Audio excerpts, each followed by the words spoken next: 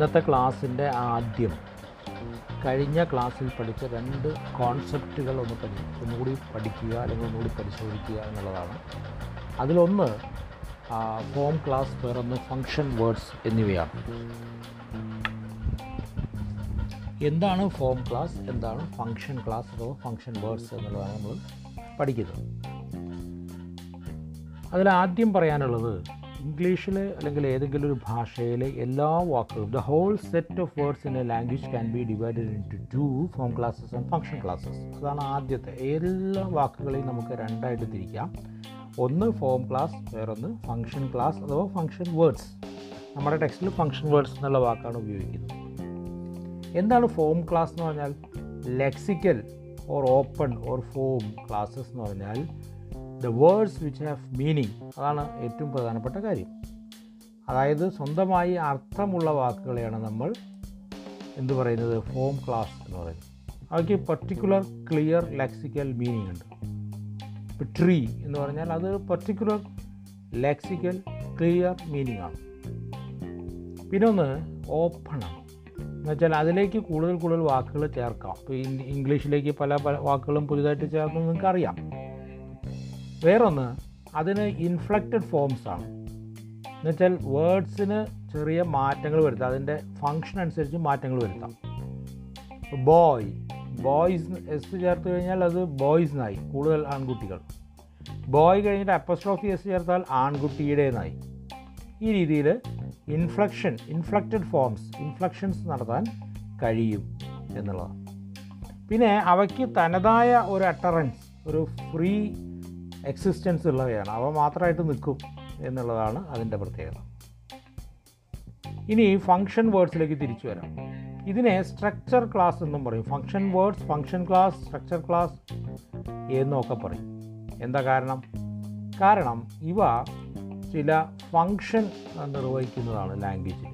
അവയ്ക്കൊരു lexical meaning ഇല്ല, functional മീനിങ്ങേ ഉള്ളൂ. ഫങ്ഷണൽ മീനിങ് എന്ന് പറഞ്ഞാൽ എന്താ? അവരൊരു ഫങ്ഷൻ നിറവേറ്റുമ്പോൾ അവിടെ ഒരു മീനിങ് ഉണ്ട്, അത്രയേ ഉള്ളൂ. ഒറ്റയ്ക്കൊരു മീനിങ് ഇല്ല. പിന്നെ ഒന്ന് ക്ലോസ്ഡ് സെറ്റാണ്. എന്ന് വെച്ചാൽ അതിന് അതിൻ്റേതായിട്ടുള്ള ഇങ്ങനെ ഇടയ്ക്കിടയ്ക്ക് അതിൻ്റെ കൂടെ ചേർക്കാനൊന്നും പറ്റില്ല. അതുപോലെ തന്നെ ഒരു സെൻറ്റൻസ് ഒറ്റയ്ക്ക് ഉണ്ടാക്കാൻ കഴിയില്ല. ഇതൊക്കെയാണ് ഈ ഫങ്ഷൻ ക്ലാസ്സിൻ്റെ പ്രത്യേകതകൾ. ഏതൊക്കെയാണ് ഫങ്ഷൻ ക്ലാസ്, ഏതൊക്കെയാണ് ഫോം ക്ലാസ് എന്ന് ചോദിച്ചാൽ അതിന് നമ്മൾ ആദ്യം പഠിക്കേണ്ടത് വേർഡ് ക്ലാസ് എന്ന് പറയുന്നൊരു വിഭാഗത്തിൽ. എന്നുവെച്ചാൽ ഈ ഫങ്ഷൻ ക്ലാസ്സും ഫോം ക്ലാസ്സും കൂടി ചേർന്നതാണ് വേർഡ് ക്ലാസ്. വേർഡ് ക്ലാസ് എന്ന് പറയുന്നതിന് നിങ്ങൾക്ക് അറിയാം, കാരണം നിങ്ങൾ ഇതിനെ പഠിച്ചിരിക്കുന്നത് പാർട്സ് ഓഫ് സ്പീച്ച് എന്നുള്ള പേരിലാണ്.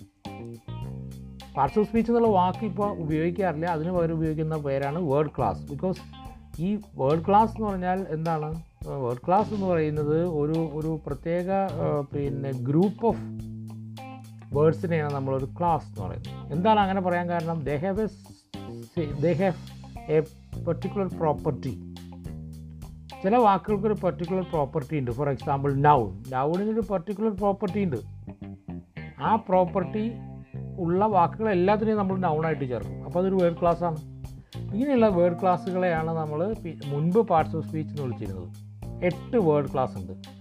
അതിൽ നൗൺ, അഡ്ജക്റ്റീവ്, വേർബ്, അഡ്വേർബ്, ഈ 4 നമ്മൾ ഫോം ക്ലാസ് എന്നുള്ളത് ഉൾപ്പെടുത്തുന്നത്. അതായത് അർത്ഥമുള്ള വാക്കുകൾ. പ്രോനൗൺ, പ്രിപ്പോസിഷൻ, കൺജങ്ഷൻ, ഇൻ്റർജെക്ഷൻ എന്നീ 4 പാർട്സ് ഓഫ് സ്പീച്ച് അല്ലെങ്കിൽ 4 വേർഡ് ക്ലാസ്.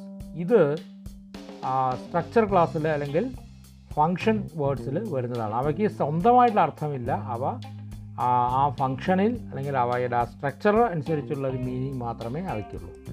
ഇതാണ് ഇവയുടെ വ്യത്യാസം. ഇതിൽ ഞാൻ ഒന്നുകൂടി പറയുന്നു: പ്രിപ്പോസിഷൻ, കൺജങ്ഷൻ, ഇൻ്റർജെക്ഷൻ, പ്രോനൗൺ, ഇതൊക്കെയാണ് നമ്മൾ ഫങ്ഷൻ വേർഡ്സായിട്ട് ഉപയോഗിക്കുന്നത്. അതിന് പുറമെ determiners, the, that, my umbrella ഡിറ്റർമിനറാണ്. മോർ, മച്ച്, എയ്തർ, നീദർ, അതൊക്കെ. Conjunctions and, that, when, while, although, auxiliary verbs നിങ്ങൾക്കറിയാം. പാർട്ടിക്കിൾസ്, ഇതെല്ലാം ഫങ്ഷൻ വേർഡ്സിൽ വരുന്നത്. ഇതിനൊന്നും പർട്ടിക്കുലർ ഒരു അർത്ഥമില്ല, അതാണ്. എന്നാൽ ഇപ്പോൾ നമുക്ക് ചില വാക്കുകൾ അതിലും പെടും ഇതിലും പെടും എന്നുള്ള വാക്കുകളുണ്ട്. ഇപ്പോൾ ഫോർ എക്സാമ്പിൾ നോ എന്നുള്ള വാക്ക്, നോ എന്നുള്ള വാക്ക് പാർട്ടിക്കിളാണ്, അതൊരു ലെക്സിക്കൽ വേർഡുമാണ്. ലെക്സിക്കൽ വേർഡിന് അതിൻ്റെ അർത്ഥമുണ്ട്, അല്ലാത്തപ്പോൾ അതിനൊരു അർത്ഥമില്ല. ഇതാണ് ഇത് തമ്മിലുള്ള ബന്ധം. അപ്പോൾ നമ്മൾ അടുത്തതിലേക്ക് കിടക്കുന്നത് വേർഡ് ക്ലാസ്സിലേക്ക് കിടക്കുകയാണ്. വേർഡ് ക്ലാസ്സിൽ നമ്മൾ ഓരോന്നായിട്ട് എടുത്ത് പരിശോധിക്കും. അതിനു മുമ്പ് വേർഡ് ക്ലാസ്സിൻ്റെ 2 മേജർ ഫാമിലിയാണ് നമ്മൾ പഠിച്ചത്, form class and function words. I think it's clear to you now. Thank you.